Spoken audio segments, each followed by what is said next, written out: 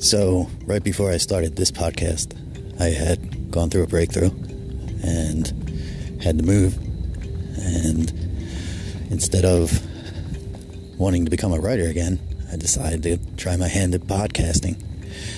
Before I found a platform or picked a subject or a topic or a style, I went shopping for microphones.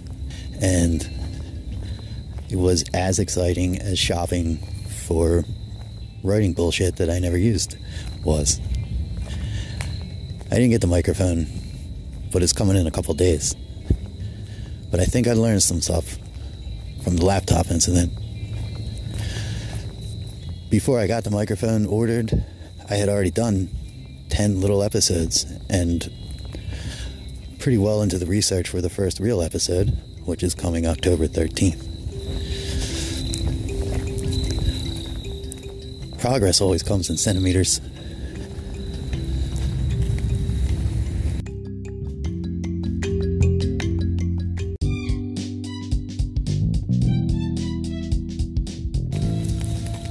At the beginning of this episode, I mistakenly said break through instead of break up.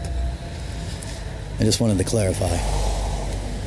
Although, when I think about it, they might have been the same thing.